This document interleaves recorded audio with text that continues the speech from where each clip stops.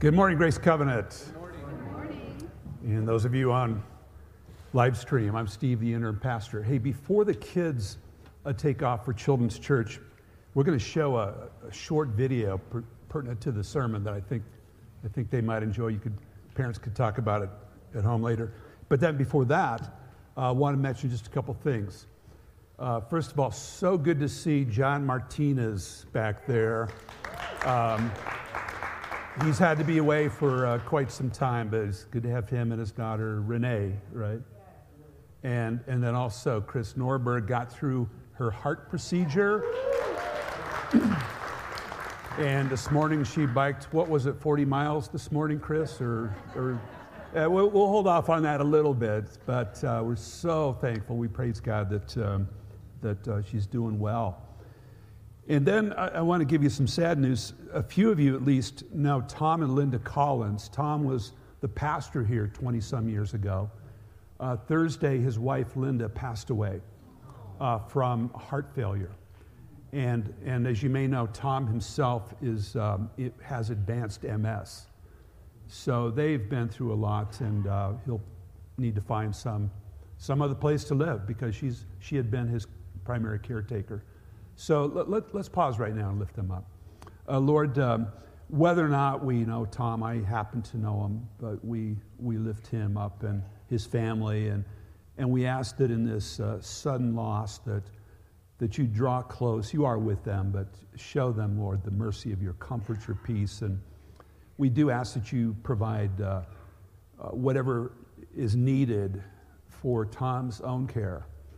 And oh Lord, we thank you for the great ministry that they had here for many years at Grace Covenant. Lord, as we look to your word now, as the children have their time together, we ask that you be at work, that you speak, that we hear you. In the name of Jesus, amen. Hey, so we'll let the kids go in a second, but we've been in this series about David, the great shepherd, singer, warrior, king, and kind of framing his vivid, long story in the Bible in terms of a prayer he had where he said, Lord, you are my God, and my times are in your hands. And we're raising the question, what about our times? Any particular day, this week, this season of life, whatever it might be, the historic times in which we live, can we see it as in God's hands? And today the question I want to raise is, what about the times when it's a time for battle? A time for battle. And because we all have them. So all of you, including the kids, see if you can spot who's who in this little clip from the Bible.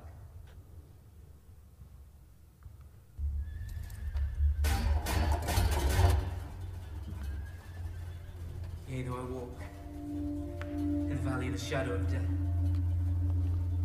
I fear no evil. You are with me.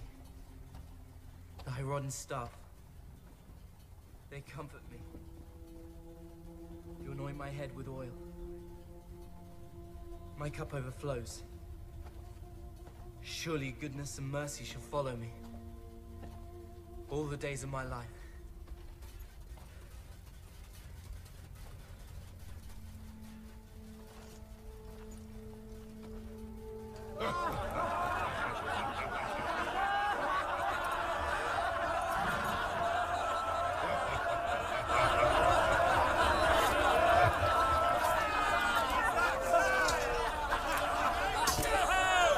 Israel has found a champion!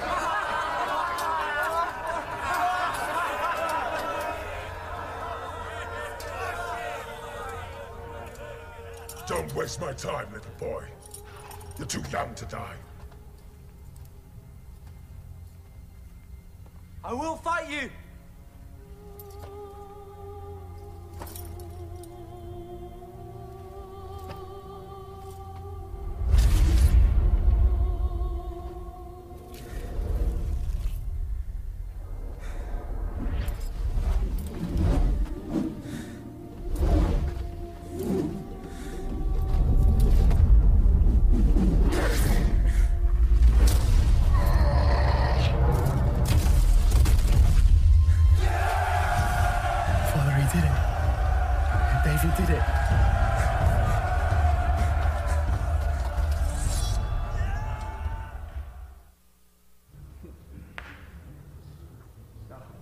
We'll leave out the what then happened, especially for the sake of kids and maybe for others too. Kids, head off to Children's Church if you want. God bless you and have a great time together.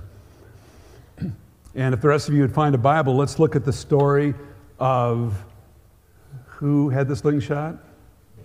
David fighting. A couple little known facts, and this is 1 Samuel 17 in the Bible. Why don't you find that and look at it directly? Little known fact that David did have a British accent. And also, the name Goliath literally means Grinch. I don't know if you knew that. I didn't either because it's not true. Just thought of that when Kelly was giving the announcement. Both were bullies, let's put it that way. Let me just tell you a personal story. One of my favorite memories growing up was the great times a bunch of us had in our neighborhood in our fairly large backyard in southeast Denver. And, we were baby boomers, so there were thousands of kids, it seemed. And so we would do backyard sports, baseball, football, track and field. We had our own Olympics pretty much every summer. And one especially memorable day was when we decided to have a boxing tournament. And we set it up so that little Doug O'Blake was fighting the neighborhood bully, Gary. Now, Gary was 2 years older than Doug. He probably outweighed him by 50 pounds, and he was 10 times meaner. But what we did was to arrange for Gary to lose. Now, this took a lot of guts on the part of little Doug.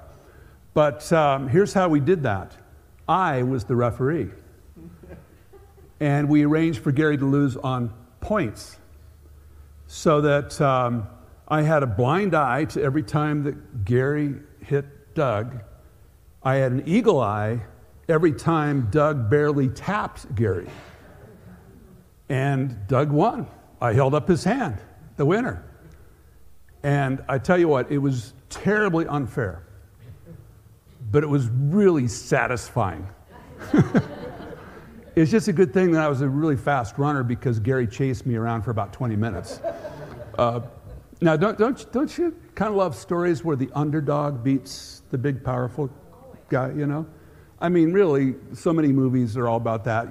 Luke Skywalker, manages to defeat the evil empire with his comrades and so on.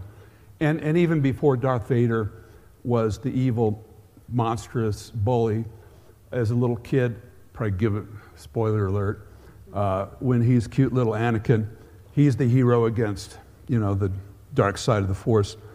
Another example would be the Colorado Rockies beating any team at all, So, we watched it this summer. Amazing! They won it. Okay, I won't go there. But then you've got little David with his slingshot bringing down big, bad Goliath. Now, I'll tell you what, this story is so familiar, I dare say anybody, in our culture at least, anybody, even if they've never been to church a day in their lives and they're not Christ followers, they've heard this story about David and Goliath, right? And sometimes things like that are so familiar, it seems like just a story. And you can really kind of miss the depth, the breadth of this as God's Word. 11 years ago, Darlene and I took a 3-week class in Israel. It was one of the greatest experiences of our lives. And so we went with the group of students to the Ella Valley where this standoff between Israel and the Philistines took place. And I've got a picture of Darlene. This is the actual stone that David used to bring down Goliath.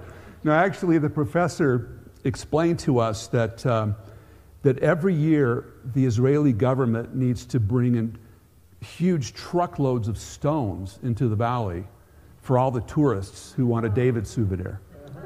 They literally cart them in. There really aren't that many in the valley. David found 5, but they bring in huge loads. I mean, it wasn't hard for us to find one, thanks to the Israeli government. But here's the thing. I believe this happened, and I believe it's God's word. And so a question for us is not just, well, that was a cool underdog beating the giant story, but I want to do this in real life, in our lives. Do the underdogs, can they win in real life? And can we win in our lives? Life has lots of battles, right? Lots of battles. Some minor, some enormous. Some are really clear confrontations with a definite enemy. I'd love to have my wife's picture up, but I'll just go past that. But, some battles are clear confrontations with a definite enemy. I mean, you're dealing with a particular disease. Maybe it's some evil behavior out in the world. Some battles are much more ambiguous. There's the enemy's kind of vague. You just sort of stressed, You might be indecision, fatigue. But either way, we've all got some battles. We've got some giants, if you will, in our lives. And that's when we can feel really small and weak and wonder, is there any way we can be on the winning side? Well, think, even pray for the Spirit to help you, but think as specifically as you can of the particular battles you're facing against what particular kinds of giants, if you want to use that imagery. And I just want to place those into the light of this story, this happening that we see in God's Word, and listen for what the Lord has to say. But first of all, let's set the stage for what actually happened. So 1 Samuel 17. Now the Philistines, that was a coastal, across the Mediterranean, coastal power that as yet the Israelites had not overcome. But they gathered their forces for war and assembled at Soka in Judah. They pitched camp at Ephes Dammim between Soka and Azekah. There'll be a quiz later on all those places, okay? But Saul and the Israelites assembled and camped in the valley of Elah and drew up their battle line to meet the Philistines. The Philistines occupied one hill and the Israelites another, with the valley between them. A champion named Goliath, who was from Gath, came out of the Philistine camp. His height was 6 cubits and a span. Okay, now, how big is this man? Well, a cubit back then was from the elbow to the tip of the middle finger. And so from my wife, that's about a foot. For me, it's closer to 2 feet. But back then, when the average height of a man was about 5 feet, and we know this from skeletons and so on, we've all gotten somewhat taller. But that meant about 18 inches or so, all right? Now, span is the distance between the tip of your thumb to the little finger, which happens to be about half a cubit, all right? So in other words, about 9-10 inches, something like that. And especially then and there, that puts Goliath at over 9 feet tall. And there have been people in contemporary times who've been that tall, especially related to some medical disorders, and there's even a tiny bit of evidence that Goliath had some of that. There are the very oldest biblical manuscripts discovered at the famous Dead Sea Scrolls that actually have Goliath at more like a little over 7 feet tall. Well, either way, whether it's 7 or 9 feet tall, this is one big dude. And especially when the average height of a man was about 5 feet. If you go on to look at verse 5 and 7, it describes his massive armor, but we're going to jump down to verse 8. Goliath stood and shouted to the ranks of Israel, "Why do you come out and line up for battle? Am I not a Philistine? And are you not the servants of Saul?" That's the king. "Choose a man and have him come down to me. If he's able to fight and kill me, we will become your subjects. But if I overcome him and kill you, you will become our subjects and serve us." And the Philistines said, "This day I defy the armies of Israel. Give me a man and let us fight each other. On hearing the Philistines' words, Saul, King Saul, and all the Israelites were dismayed and terrified. And then jumping down to verse 16, for 40 days the Philistine came forward every morning and evening and took his stand. Now, what I'd like to do with the rest of the story here is make 4 observations. Here's the first of 4 observations to think about. And the first one is this. In our battles, and think about your own battles right now with whatever giants. First one is giants can beat us before the battles even begin. It's called intimidation. Giants can beat us before the direct kind of battle even begins. We all face a variety of giants, some big, some small. But in a lot of ways, the biggest giant of all is our own fear. That's what can bring us down in and of itself. You can lose battles from within before you kind of directly take on whatever seems to be an external threat. I heard of a woman whose sister had died of cancer, and so she herself got sick and just assumed she had cancer, and she wanted to die at home, so she just stayed home constantly and ate less and less and didn't take care of herself. And her husband finally then took her to the hospital, his emaciated wife. They ran tests. She didn't have any cancer at all. She just had loads and loads of fear that made her so terribly ill. Now listen, it's not that fear is your only enemy. It's not that these giants you're up against are imagined. They can be, but so often they're not in your imagination. It's just this, that when you cave in, and we all do it, but when you cave into the intimidation, the fear factor, those giants, they're real. They get even bigger in their effect on us. Okay, so that's just something we got to be aware of, and maybe there's something here. You just need to, not as a sin so much, but just say, Lord, would your love cast out this fear I have? It's really got a grip on me. I mean, fear's, it's instinctive, it's even a defense mechanism in some respects, but when it looms so large it controls us, it is an enemy, and it does step into a sin of concentrating on that instead of God. We'll get back to that in a little bit. So maybe that's just something you need to kind of think about and place before God. Now here's a second observation that we're going to see as we continue with the story. The voices of some supposed allies, people on our side, some can lower our confidence and raise our fears. So here's how the story goes. Before we read, as you may know, David's very young. We think he's probably a teenager. And his dad has asked him to take some food and supplies to David's 3 oldest brothers who are serving in the army. And so he goes up to the hillside where they are, and he hears Goliath. He sees this guy out in the valley, and he starts asking questions. Who is this turkey? And kind of implying that, what's wrong with you cowards? And that's when there's a little dialogue that goes on. When Eliab, David's oldest brother, heard him speaking with the men, he burned with anger, because David's asking everybody, what's going on here? And he asked, why have you come down here, and with whom did you leave those few sheep in the wilderness? I know how conceited you are and how wicked your heart is. You come down only to watch the battle. Does that sound like a big brother or what?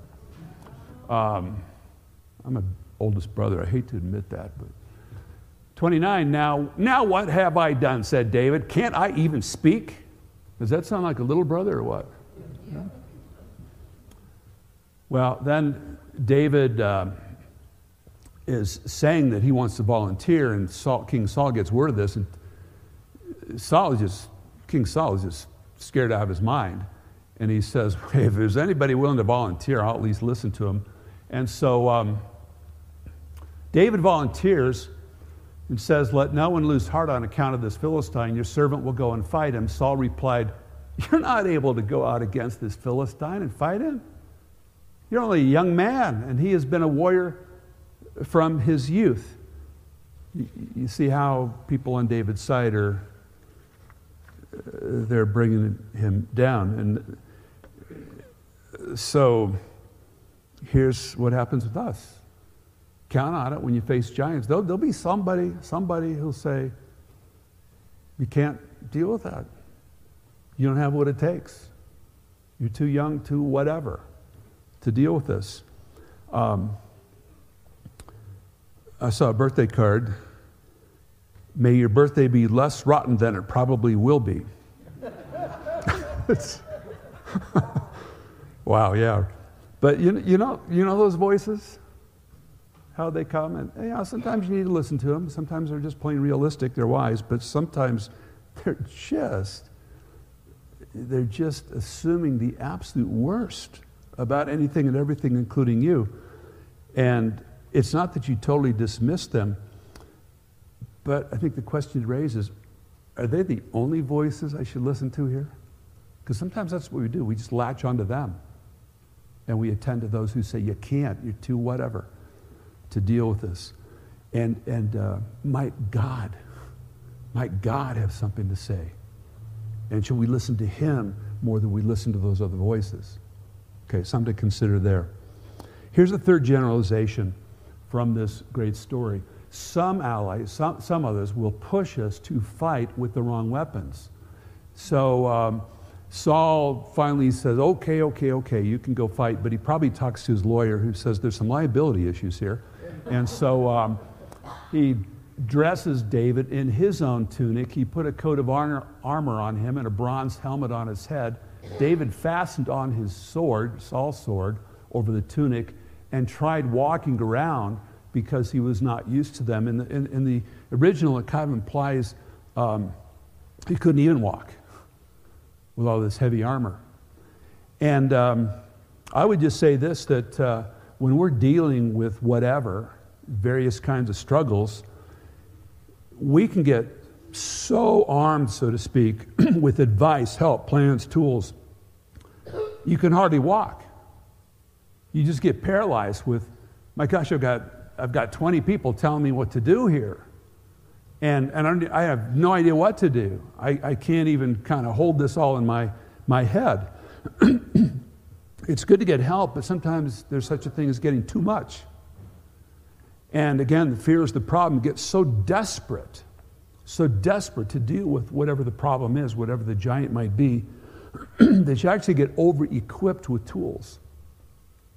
And ironically, all these external tools that you start taking in, all this advice and so on, you actually lose sight of the strengths you do have, because you're trying to appropriate all these external kinds of things. And again, I wonder if that's something we need to face and place before God. So David throws off Saul's helmet, armor, shield, and sword, and he goes down into the valley. And what's he do? He goes into the river bank and he finds 5 stones. And he's got his sling. And he's already used this against some wild animals, guarding the sheep and so on.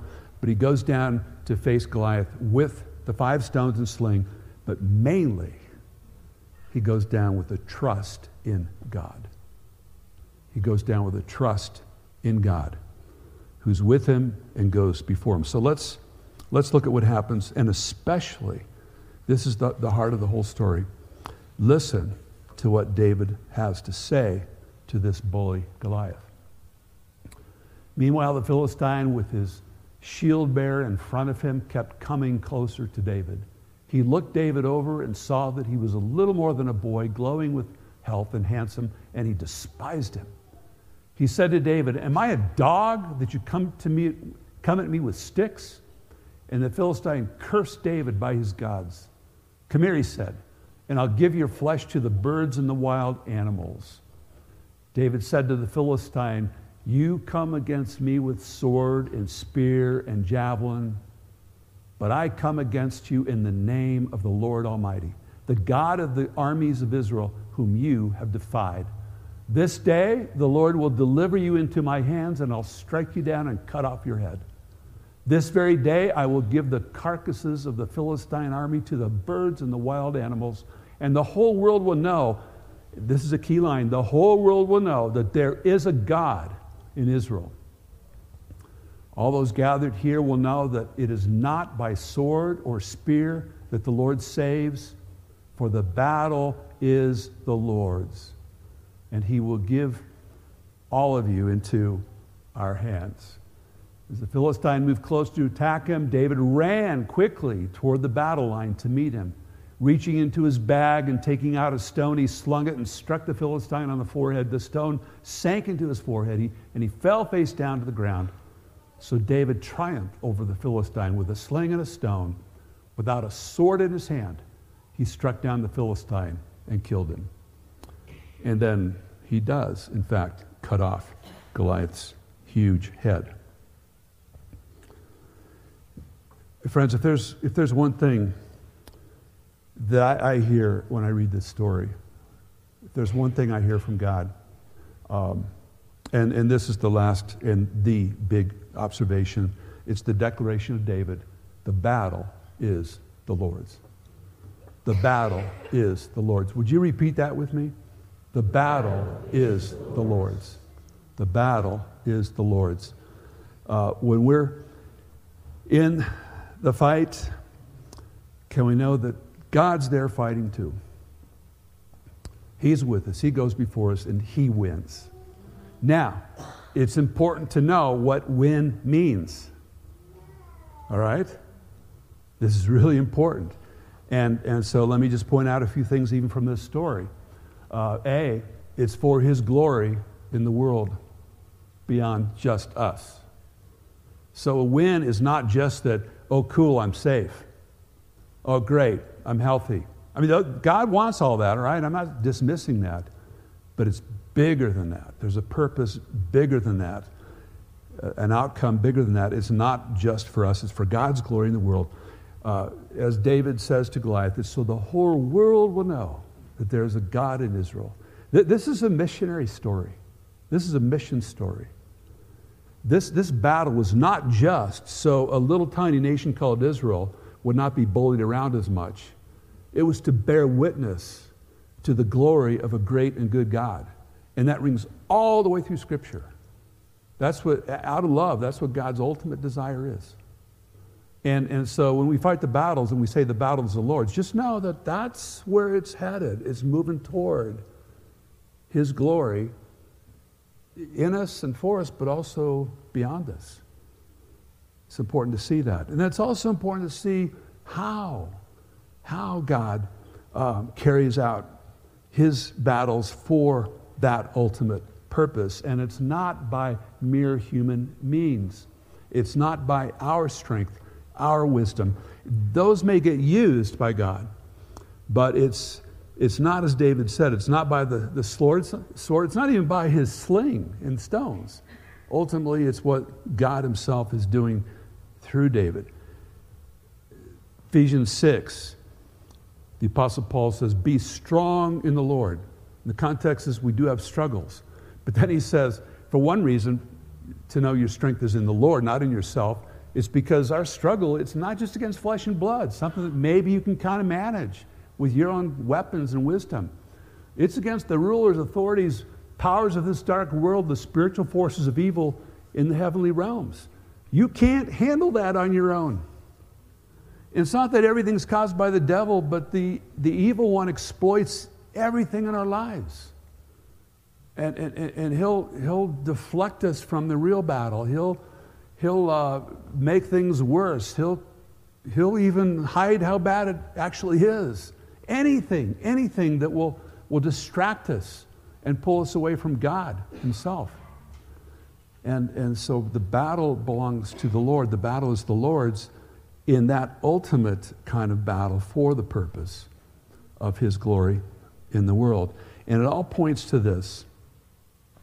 As we face the battles, we've just got to focus our attention and trust on him. Got to focus our attention and trust on him, just day by day, constantly growing in that. When we've got battles with giants that are making their threats and stirring up fear, when we're around people who just say, well, just give up. You can't do this. Or others pushing us to, well, here's 80 solutions for you. Here's a bunch of human weapons. Some of that may be valid, but you need to focus your attention and trust on the Lord, specifically on the risen Jesus Christ, who has defeated nothing less than death itself. A victory that we will inherit. Anyone who's put trust in Jesus. The ultimate win. You know how Jesus talks about mountain-moving faith? With faith you can move mountains. Well, let me tell you how mountain-moving faith grows. It's where you get your gaze, your attention, and so your trust off the mountain. You face it, you don't deny that it's there, but you don't concentrate on it. You don't give all your thoughts to that. You don't even put your gaze on your own faith. That's like a dog chasing its own tail, really. It's putting faith in your own faith. That'll get you nowhere. Like, I have enough faith that I have enough faith. That's as silly as trying to lift yourself up by your own bootstraps. Isn't that a funny phrase? That's impossible to do, but we use that phrase. Don't put your faith in your own faith. No, you give your attention, your gaze, your thoughts, your attention, not on the mountain or your own faith, but on the mountain mover. Trust that he'll do it in his time and his way. I don't know if you've ever heard of Carl Walenda. He was one of the world's greatest tightrope walkers. And 1978 in Puerto Rico, he fell 75 feet to his death. His wife, who also had the same kind of gig, she said that 3 months before he died, she noticed something different in her husband. That when he practiced, he was concentrating on not falling instead of walking across the wire. He was concentrating on how can I avoid falling instead of just getting across. And when I heard that, I thought, yeah, that's something, that points to something about my faith. Do I have my eyes fixed on Jesus? Again, without denying, you got to face the problems. You got to face the mountains. You got to face the giants. But you don't focus on them. You don't dwell on them and so dwell in those problems. You abide in Christ. And folks, this is a very practical day-by-day thing. It means to give, when you give center place to God, to Jesus, to the Holy Spirit, it means you daily open up the Scriptures. You saturate your mind with His Word. You choose, even in hard times, you choose to give thanks and to praise to Him. You surround yourselves with people who are followers of Jesus, who can give you encouragement and accountability.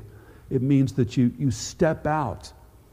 You step out into living out His love wherever you are and whatever you're doing.